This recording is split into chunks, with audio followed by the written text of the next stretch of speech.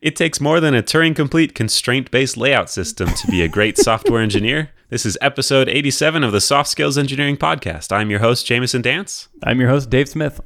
Soft Skills Engineering is a podcast where we answer all of your non-technical questions about the technical field of software engineering. That's right. And Turing-complete constraint-based layout systems. I don't even know if they are Turing-complete. I just assume because they're... Isn't the proof of Turing-completeness just like, it's pretty complicated, so probably. They can probably do everything a Turing machine can, I guess. Yeah, that's what it is in my head. Anything I don't understand. So this constraint-based layout system, is this CSS? No, CSS is not a constraint-based layout system. What is CSS? I believe. Is it a different category? I think so. I think I've heard these words. I don't understand them super well. I know iOS has one, I think. Oh, okay. I think it's about where you say like, I want to constrain these elements to have these widths between them, and then it kind of like lays everything out automatically. In hard to predict ways. Yeah. Okay, cool. But this is very technical, and this show's about non-technical things. So we should talk about those. Let's just take 20 minutes where we just listen to the sounds of me and Let's Jameson. just go into a deep dive. Just listen Switch to what it up. Jameson's keyboard sounds like when he's Googling things he doesn't know about. Yeah. We know the listeners listen to this show for hard-hitting, totally non-expert, off the top of our head, off the first page of Google search results, technical information. In the dark web. That we have no personal experience with. Yeah. That's what they crave. And we're just humble servants. We're here to deliver what you crave.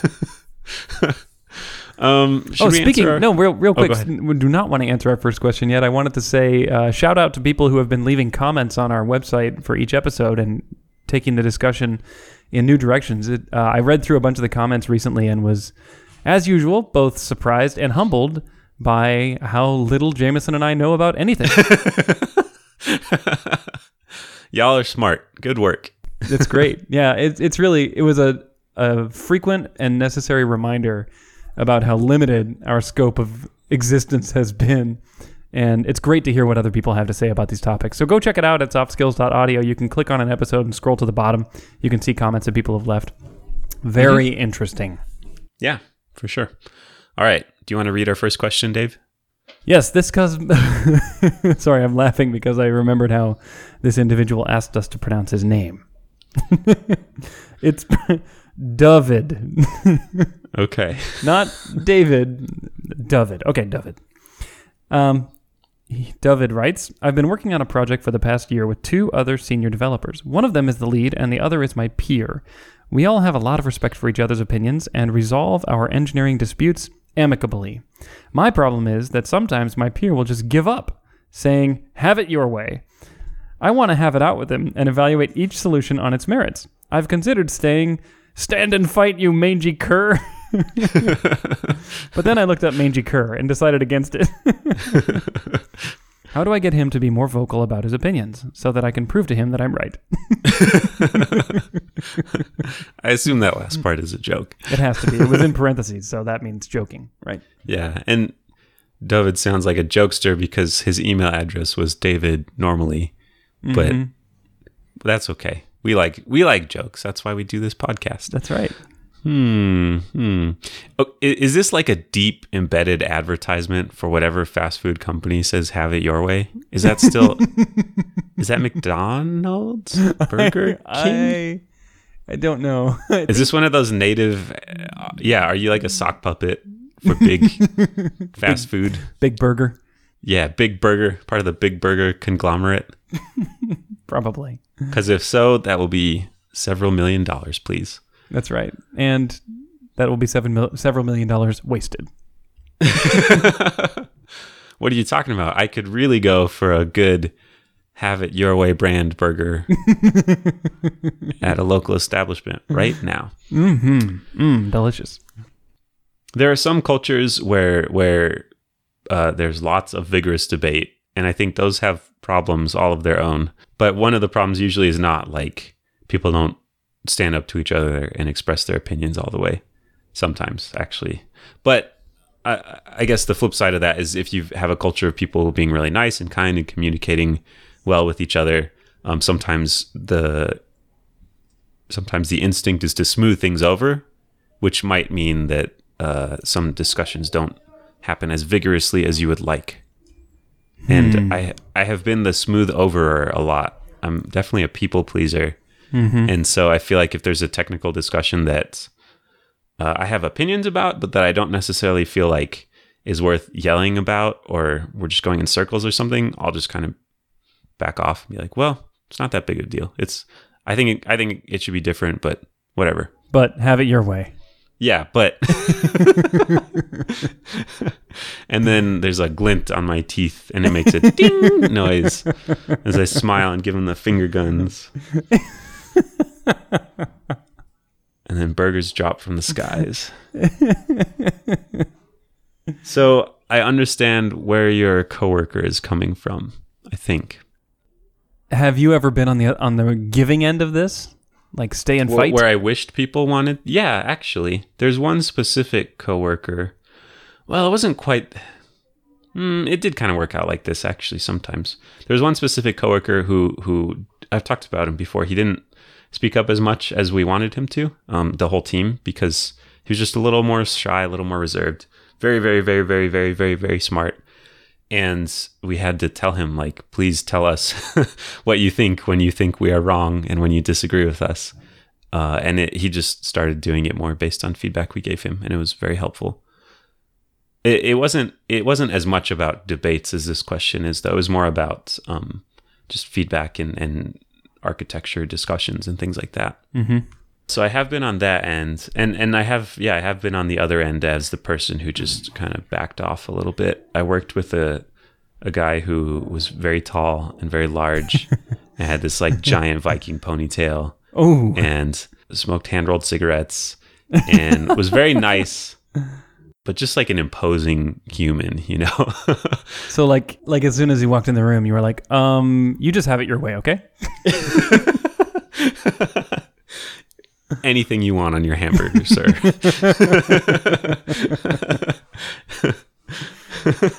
So did he like... You want a taco on your hamburger? Sure. I'll do it. Have it your way, buddy. Have it your way. So like, did he just say things and you were like, yep, we should definitely do that? No. It wasn't quite like that. It wasn't just like me cowering before him. It was like we had some different backgrounds technology-wise. We had some different opinions about the right way to do stuff. And I just found myself deferring to him a lot, both out of this desire to like smooth things over and not caring that much. And also like, he's just, I don't know, just a big imposing human who wasn't definitely not trying to be intimidating or anything, but that does affect how people interact. For sure. Yeah. And I think our technology decisions and our technical output was worse for my behavior, even though it was the most comfortable thing to do at the time. Wow. Dang. So looking back, I would do it differently now, but I was just a young lad. Just going with the flow. Just a young Burger King sales associate. Making my way in the big city with the wonderful opportunities afforded me by the company.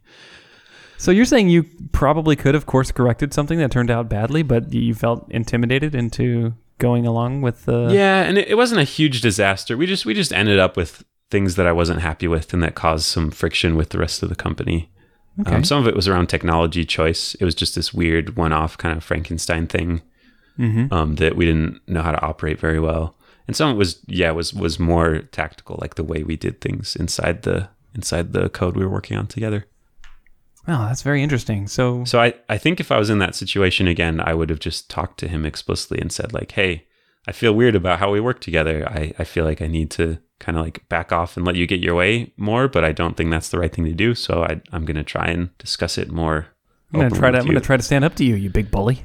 Yeah. And knowing him, I think he would have been fine with that. I think he would have appreciated that. It wouldn't have been awkward.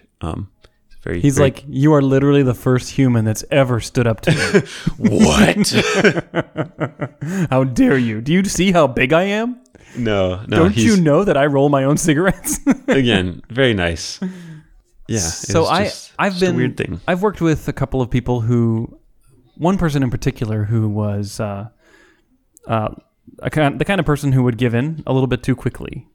And at my last company, I remember several occasions where I was discussing an idea with this person, and at strange points in the conversation, at least unexpected for me, he would just say, "Yep, okay, that's fine." And to me, like, we were just barely beginning to explore the surface of what we needed to cover to make a good engineering decision. And he would just like insta-cave, just boom, caved in. And even in situations where I would ask him about how something works, or ask, because I was curious about something, and maybe we were trying to make a decision together and I would have a bunch of questions for him, he would just kind of be like, "Oh, no, you know what, never mind." Huh. So I saw this pattern a few times, and the thing is, he was a really good engineer and super smart, and had a good reputation over many years of making good decisions, and I really looked up to him. So when I saw this behavior, it struck me as very odd. So what did I do? Well, I confronted him about it. Over chat, I said, "Hey, I've noticed a pattern where I'll be asking you a question, or we'll be discussing something, and you kind of like end the conversation. And I think we should." I didn't really spend too much time like asking him why or what. I just threw it out there and said, "I think that what's going on." I don't remember asking what's going on. I just kind of said, "Hey, I'd like you to follow these conversations with me all the way to their conclusion, and not cut it off." And it would even happen when he would come to me with a question, where I would, his question would be something and I would start answering, and then I would ask him some follow-up questions to clarify things, and then he'd be like, "Oh, never mind." So in hindsight, I probably was intimidating to him, and it turns out that you can be intimidating without intending it at all. Were you peers? At the time, we were probably not peers. I think I was probably his manager in a managerial reporting hierarchy. Sure. So I could see why that would have imposed like some kind of pressure that I didn't even realize I was imposing. Did you see the same behavior with other people, between you and other developers? No, I didn't. And that's why this one stood out to me. Sure. So I don't think I was universally imposing, but I certainly think that I was in this case. Targeted. You understood his psyche and knew how to break it down. Childhood fears, humiliations. You'd have subtle hints to his lost childhood toys on your clothing. Yep. Anyway, I'm trying to remember. It's been enough years now that I don't remember, but I think things improved after that, where he was more willing to engage in the conversation all the way to the end. At least I don't remember an instance of him withdrawing abruptly after that conversation. Sure.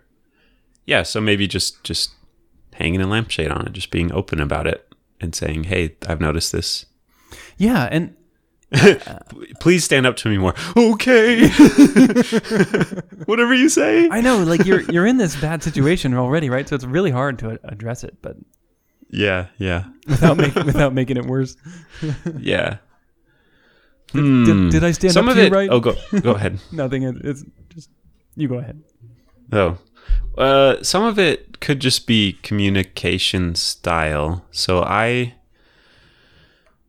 this doesn't happen to me much for technical things, but for non-technical things, I have a really hard time pushing back and disagreeing and saying things I think people might not like or agree with in person, like in the moment.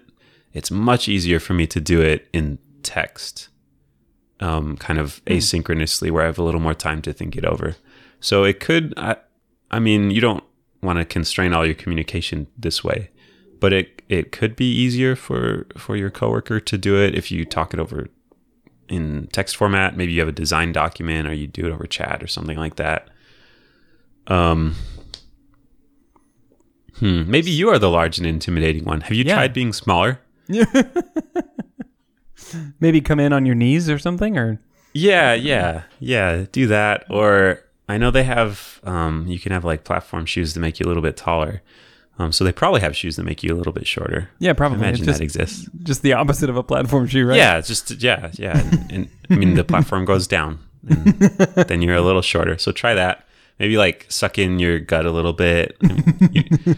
Make yourself look. You don't have to just be shorter. You can have smaller width, smaller volume overall. It's like the opposite of a puffer fish. Yeah. Maybe where you like suck your cheeks in. Yeah. Wear like horizontal stripes or something. Doesn't that make you seem smaller? Yeah. Or like wear camouflage so it's hard to tell where the boundaries end of your shape, and then you kind of blend it into the outside to stuff around you, and then maybe assume you're smaller. But just be smaller. Speak quietly. Not too quietly, because that's intimidating too. The coworker who only whispers. Why are you whispering? I believe our deployment process could do with some changes. Like, oh no, I'm gonna get stabbed. Does it need human sacrifice?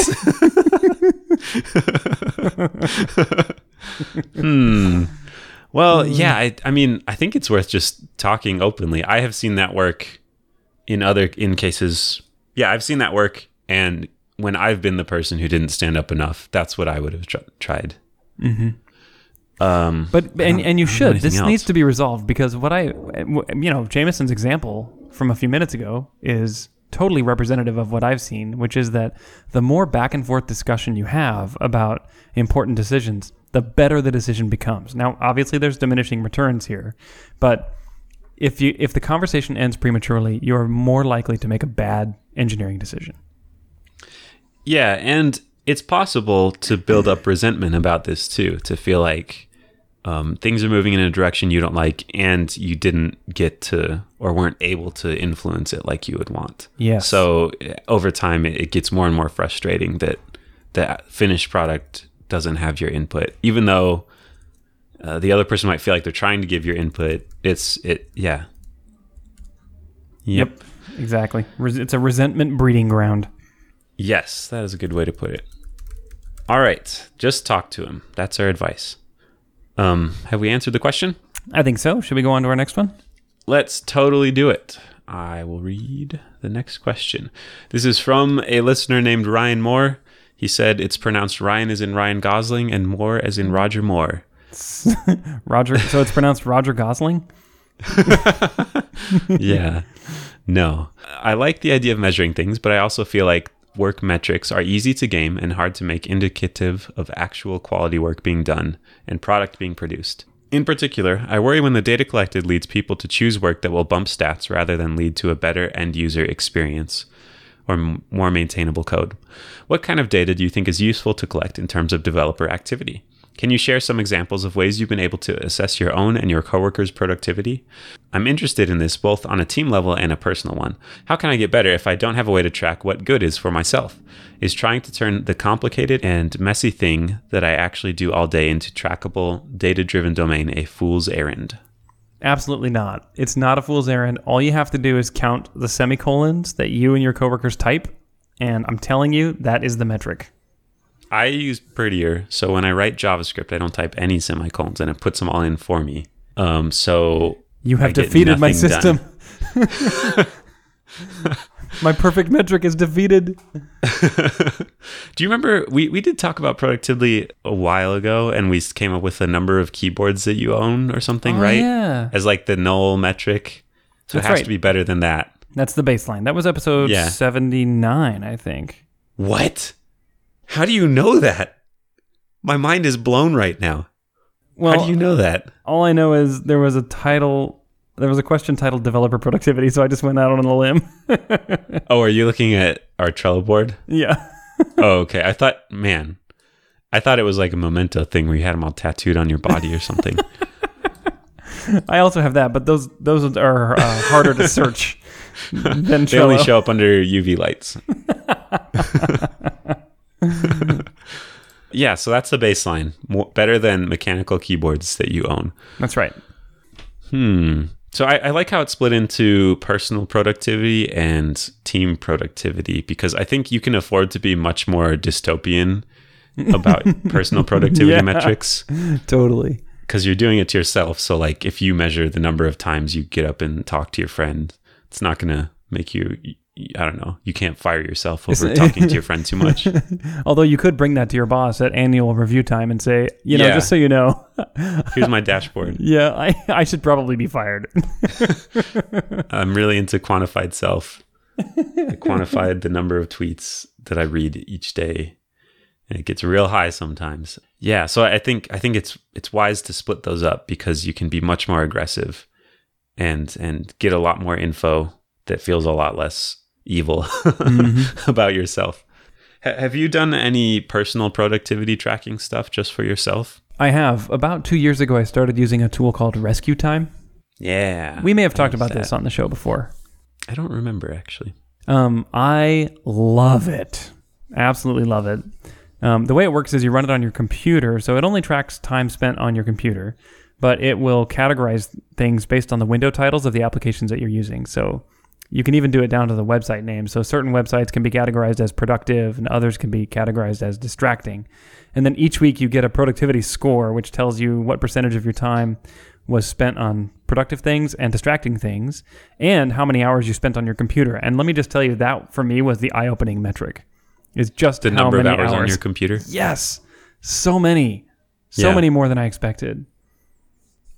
Huh. How about you? What did you find when you started using it? Yeah, I've used Rescue Time, and yeah, I found that I'm not very productive according to Rescue Time. That's probably the most invasive one I've used. I've also done other things. I've tracked the number of commits and number of pull requests closed and number of issues closed and stuff just for myself. I think I did one other thing. I have like a little text-based to-do system I use sometimes, and for a while I just tracked like some little metrics off of that. It was very, very simple, just like parsing this text file. I don't think I've gotten too fancy though. And there's so much data. Like I read a blog post about a person who just recorded all their keystrokes for all time. Oh my gosh. And put them in a database.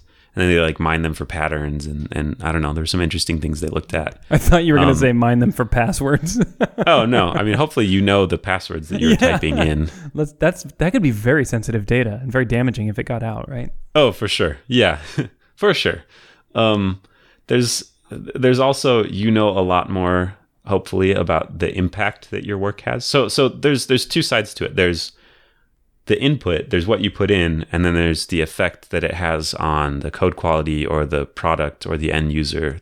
Ryan talked about those two things. And I think it's really, measuring what you put in is pretty easy. It takes some work, but there's a lot of tools to do it. Measuring the output is like the purpose of a business almost. Measuring the effect on users, like that's hard. And I don't know how you'd tie those things together because I think to some extent they're not linearly related. I think it's possible to just crank out a bunch of features and have users not care. Oh, for sure. It's possible to sit in a hammock all day and think real hard and then type for like 20 minutes and have people just have their minds blown. Yep. There's research behind that one too. In fact, there was research that I read from Amazon and Microsoft that found that like 2/3 of the features that they produced either had a negative impact on the user or had no impact on the user at all. And it was only 1/3 of the features produced that actually gave benefit. To which I say, well, you got to produce all the features in order to get those 1/3. What if we just only do the good third? It's problem solved. Yeah. So that gets into like product development and I guess there are all kinds of metrics around user engagement and activity. But I think linking those back to specific individual developer efforts. Very difficult. Yeah, that'd be hard. There's so many steps that go into it, from design to development to like review and mentorship, and other people might throw in ideas, even if you're the person that types the characters. Exactly. So even code authorship might not be the absolute truth. For sure. And say maybe someone built the platform that you are using to stand on the shoulders of giants, Yeah. I mean, it's super complicated to trace that back. Yeah, I think there are some areas that you could attach metrics to and then optimize those, but just getting the broad, the grand unified theory of like how good is your work for the company and the code base, I think that's a little tricky. Yeah, I think so too. I think the best you can do is more simple metrics that tell you more direct things about what you're spending your time on. Like, how many bugs did I fix? how many lines of code did I write week over week. And then even those things are not absolutely useful. They're usually only useful relative to each other over time. Sure. So you can identify trends in your own life. Like, I typically write this many lines of code. This week was an anomaly high because I copied and pasted a 10,000 line library into our code base or something, Sure. I experimented with amphetamines at work. Turns out the short-term productivity gains are astounding. But then you might also see declines that you think are, might be indicative of something else. Like, I haven't written any code this week, and that's very unusual for me. What's going on in my life? And I think what happens is it can act as a circuit breaker to stop behavior that isn't helpful to your own well-being. It'll help you notice it before it becomes burnout or some other negative effect. I experimented with amphetamines at work. Turns out the long-term effects on productivity are also astounding. Yeah. I think if you are working on developer-facing things, it can be easier to measure the impact of your work on your users. Say you're trying to build a better deployment pipeline or something like that, then it's easy to assess metrics on specific targeted tasks like that. How many deploys do we have? How long does each deploy take? And I think those are good productivity metrics for that task. Or if you're building a component library or something like that, you could think like, how much custom code does someone have to write to finish a feature? Mm-hmm. How much custom UI code? So I think in more targeted tasks, you might have better metrics, but just overall, yeah, that's real hard. Mm-hmm. Maybe ask the product people. Maybe they have it all solved and we just don't know because we don't ask them about it enough. That's probably right. Someone else knows the answer. They were like, oh, this is easy. All you do is blah. So can I make a weird meta comment about metrics and personal tracking? Sure. I believe that we use metrics for things that are too hard for us to understand directly. So, for example, what do you mean? Like, say you're trying to measure engagement for your user base. If you knew all of your users, you wouldn't have to measure engagement. Like, you would just know. But no single human being can take like 1 million people's lives and fully synthesize that in our own brain. So instead, we summarize their behavior through these numbers that are proxies for their actual behavior, right? So it's kind of like the map is not the territory thing. I don't know what that is. What is that? As I understand it, it's kind of talking about abstractions and how you make a map, and the instant you make a map, you have made an abstraction because you've lost data. And there's this trade-off between making a more accurate map and like recreating the physical world that it is a map of. So you have to leave information out in order to make it useful, but then you have missing information. Okay. Yeah. So it's like, like it would be impossible to identify the political boundary for every grain of sand, right? So you draw a line and some of the grains of sand are like not exactly in that line. And right. Is that what you're saying? It's kind of about, models and how they reflect reality. And they're always abstractions of reality. And so if a model tells you something, that doesn't mean like that's how reality is. That means that's what the model tells you. That's exactly right. And that's exactly the thought I'm thinking. And that's why we use metrics, because especially for like large user bases, there's no way to track that. And there's no way for a single human being to fully synthesize the behavior of all their users. But if you only had one user and you could watch them every day, all day, you wouldn't need metrics, really, right? I mean, maybe for remembering over time, you'd need to look back and do that. But I'm getting to a point here, which is that maybe numerical metrics are not the best way to track your own personal productivity. And this week, I started doing something new, which I didn't even realize was related to this question until just now, which is I've started writing journal entries every night, actually every morning. I picked up this idea from a little workshop that I've been taking each week through my church. And all my life, people have said, you should write a journal. And I just never did. And so I started writing down my thoughts each morning, just like, what are some of the things I did yesterday? What are some of the decisions I made? How do I feel about them? And, I found that I got a lot more clarity about what's going on in my life than I ever did from things like rescue time or other metrics that I've used to collect. And so it's kind of an alternative approach, and maybe it's a complementary approach. But I think that when we're measuring our own productivity, we don't necessarily have to resort to metrics only. So you're talking about using narrative a little bit more. Yeah, exactly. Like, it's kind of like self-reflection, more so than just saying, well, the numbers say I'm happy, so I should be happy. Yeah. You know? Yeah, I like that. I have a developer journal where I talk about work stuff. That's cool. It's kind of a combination of things that I'm doing, things that I've learned, and just how I feel about work stuff.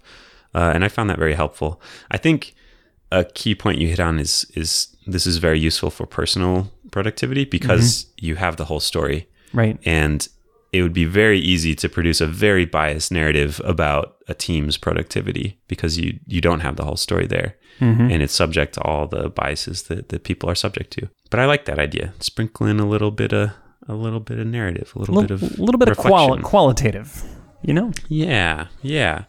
I think the dream is you get a number and then you make that number go up, and that means everything is better. Yeah, exactly. And that's hard to do. It's just crap. It's not. It's just to answer the question that the person wrote. Is it a fool's errand? Yes, absolutely. For your own personal happiness, finding a metric or even a small number of metrics that can measure your own like productivity and happiness is just. I think it absolutely is a fool's errand. You think it's worthless? Not worth doing at all? No, I don't think it. I think it can have value as one item on your palette of many ways of tracking your own productivity and personal well-being. Okay, but you're saying as the true measure. Yeah. So I think I agree with that. I think I agree it can be helpful, but it's not like we were saying earlier. The map is not the territory. Yes. And also, a metric won't ever tell you what's important to you, right? Like the metric just measures actions, but how do you actually find out, like, what do I really want to achieve? What's important to me? That's pure self-reflection, totally qualitative, right? Yeah, that's true. So, we're getting a little philosophical here. Yeah, wouldn't want that. Would it be an okay time to transition over to measuring the productivity of your team? Sure, yeah. We could talk about that. So earlier you said that it's okay to get really, you didn't say Orwellian. What did you say? Dystopian. Yeah, dystopian. But Orwellian is dystopian. That's right. I think you're right. It's okay to get really Orwellian on your own self. But with Yeah. a team, that's when you need to get really dystopian. Microchips implanted in the skin. Yes. Like smart carpet that tracks where everyone walks. Absolutely. Microphones. I mean, well, there already are microphones everywhere, so we live in that reality. Welcome to the future. But you just need to ask them for their data and then mine that. Mine all their cell phones for locations. Yeah. Okay, so we've got that plan. Another plan is, I think there are two approaches. One is you talk very openly with the team about what the metrics are, in order to get their buy-in, in order to make clear that you don't want these things to be biased or drivers, but and they're not going to affect directly hiring or firing or salary or anything like that. And that way you hopefully avoid some of the negative effects of metrics on your actions. Another approach could be to keep them all secret and try and avoid the negative effects of metrics on people's actions by having them not know the metrics. That feels a little weirder, like you're a spy master. But I think if you use them responsibly, then maybe the outcome is okay. How do you feel about those two options? I think that there's probably a hybrid approach that's best for many teams, which is that the team agrees on what's important to the team and they strive to achieve that, and they have a measurable way to achieve that. And I wouldn't even call that like a metric. I would call that like a goal, you know? And you use metrics to achieve that goal. Because again, metrics can't tell you what's important. They just help measure progress towards something. So I think it's really good for teams to have goals, and really good for them to have nice, measurable, easily quantifiable, and clear metrics, for lack of a better word, to know how they're doing toward that goal. Absolutely. Sure. But then... So goal is the broad thing, and metric is how you're doing towards your goal. Exactly. Is that what you're saying? Yeah, exactly. But then also, I think management needs certain tools at their disposal to be able to quantify how well their people are performing. And this is where you get into really dangerous territory, but also really valuable information. So, I mean, story points is the big one, right? Yep. I don't think I've ever felt like story points were used well around me, but that's a metric that almost everyone tracks. And I think if you use them for feedback well, they could be maybe more than useless. It's a pretty high bar. Actually, well, the bar is it has to be better than the number of mechanical keyboards you own, and I think it potentially could be better than that. How could you? See, that's the thing with metrics is more than useless is a bar, but it's so easy for a metric to become actually harmful, right? Yeah, it is. And there's this really fancy law called Goodhart's law that says when a measure becomes a target, it ceases to be a good measure, which means that when someone knows that they're being measured by a certain metric and that they will benefit by that, or that it's an important metric, they will then start targeting that metric instead of focusing on the goal the metric was meant to measure. They will focus on the metric. Yeah. Have you ever seen that happen at work? I don't think we've ever done metrics rigorously enough for that to come into effect. Well, the way these things usually happen is like management leaks that they pay attention to some number, or they'll say something like, "Well, that'll come up in his review," and then you're like, "Oh, that's a target." Right? Yeah. I mean, it could be the giant wall-sized dashboard of a bar graph of commits across the team. There's each person's picture underneath the bar. the commit leaderboard. Exactly. One of my friends, Ryan Florence, when he was working at a local company called Instructure, he was on a small team. They wanted to measure their productivity, so he just made a little dashboard, and all it was the number of tickets closed each day. And it would just show each person's name and a giant number next to them, the number of tickets they closed. Mm-hmm. And I think he found that helpful. And it was also very much self-imposed. But also that could totally affect how you approach tickets. You could try and close them early. You could make them smaller so that you could close more tickets. Mm-hmm. And even if you are aware that you will not be judged, in this case, it's a self-imposed metric, I think just the fact that it exists could bias your behavior unconsciously. Sure. Absolutely. So you might act differently in ways you don't perceive as doing deliberately just because there's a number that you can make go up. In fact, boy, do we like making numbers go up. Yeah, we do. And I think a lot of people are extrinsically motivated by that. Not everyone. I think some people are more intrinsically motivated. But some people love to push that bar upward. And when management signals that that's important, you want to do it because you want to please your company. Like your management has said, this is important. So you say, okay, well, I'm going to focus on that. I'm going to do that. That's obviously important. I think some people are a little bit more negative about that, and they assume that humans must be inherently selfish because they're always trying to game the metric system for their own selfish gain. But I think that view is mostly crap, because I think what happens is when a company's leadership signals that something is important, that most people will respond by trying to become excellent in that thing. And that's why Goodhart's law, I believe, is Goodhart's law, because people really want to do what's right. Not malicious. It's just... Yeah. It's not selfish. Okay. It's that I want to do a good job. And my company has told me that this is how I define a good job, so I'm going to do that. Now, having said that, there definitely are people who respond to the metric for selfish, basically for selfish marketing reasons, where they say, I just want to look better than my peers. And we track those people in this chart over here. We have metrics on how many of them exist and what their effect is on the company. Yeah. So, I mean, we've talked about tickets closed, story points, commits, pull requests. Are there any other other tools you could look at? Oh, yes. There certainly are. Knowing all the trade-offs associated with them. Right. And before I enumerate some of my favorite terrible metrics that I use to measure people's personal self-worth. People's value, as humans. Let's make that clear. Yeah. I will say that all developer productivity metrics are proxy metrics. So you have to be very careful. There are no direct metrics of a developer's productivity. Just absolutely none. It's not like that. So instead we use proxy metrics, and we must be very careful about how we apply them. So you can use lines of code. And I think that as a leader, it's good to know how many lines of code people are writing.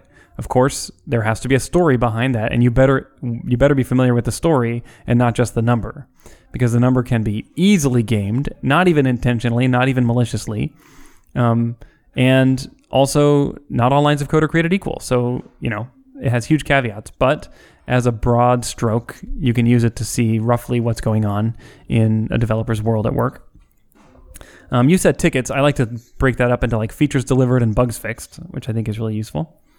Another one that I really like is how many code reviews did a person ask for, and how many code reviews were sent to a person to get their feedback, because that's a proxy for trust between the team. If they are going to the same people over and over, it's a signal that those people are trusted and their opinion is well regarded on the team. And like, how many comments do people make on code reviews? Are they active in the code review system, or do they never make comments? And then, of course, on a more anecdotal front, I like to use just anecdotal peer feedback, where I ask people how are they doing, and they can just tell me in story form, not number form, how they're doing. And the combination of all of these things, even still, doesn't paint a complete picture. You as a leader have to be plugged in and know this person's story and their day-to-day life, but it can supplement that picture, I think. There's an interesting tweet by a guy named Dan Liu. He cited someone's blog post about personal programming productivity, and this person ended up recording themselves program. So they would just turn on a screen recorder, do their work, and then watch it. Oh my gosh. Look at things that they saw as mistakes. They look at where they got stuck.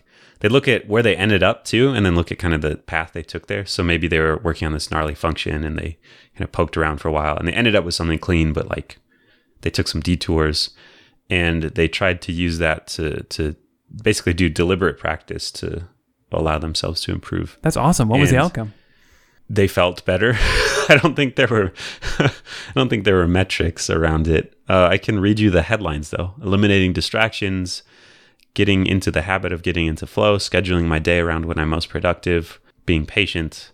Those were the H2 tags in the article. So I think those were kind of the behavior changes that this person made. Interesting. So there weren't numbers attached to it, but Ryan brought up the idea of like, how do I improve personally if I'm not tracking things? And this is one approach. And it gets into the broader question of how do you practice stuff at work? There's deliberate practice, and then I forgot what the other term is, just incidental practice or something. It's kind of where you just like do the work without trying things deliberately to improve at it. And the value of just doing the work is not really very high. Any improvement that happens there is much smaller than people deliberately trying to improve. So I think another broader point is you don't just improve automatically by experience if it's not experience that you're using to try to improve, if that makes sense. Mm-hmm. That's awesome. That's very interesting. I've never been that deliberate about practicing my craft. Yeah, neither have I. It just made me feel real bad. That was the outcome of this. Also, I want to try it someday. Do you think that if you watch yourself make mistakes and then watch yourself recover and get to a better outcome, that you could somehow prevent yourself from making similar mistakes in the future in software development? I know there are things I do that are very inefficient and dumb and bad. And I also know you don't need a screencast to tell you? No. I also know I don't know what they are. Oh. I just know that the way I work is not optimal. I think some of it is like there's a journey you go through to get to the right answer. And I don't know that you can always just skip the journey and just sit down and think the right answer. Mm-hmm. But I think there has to be stuff to improve on. I want to believe that. I think you're already pretty much a master, Jameson. I mean, what? Yeah. How could you get better? I did stream myself programming on Twitch once, and that was very stressful. How long? It was like 2 hours or something. Oh, wow. Okay.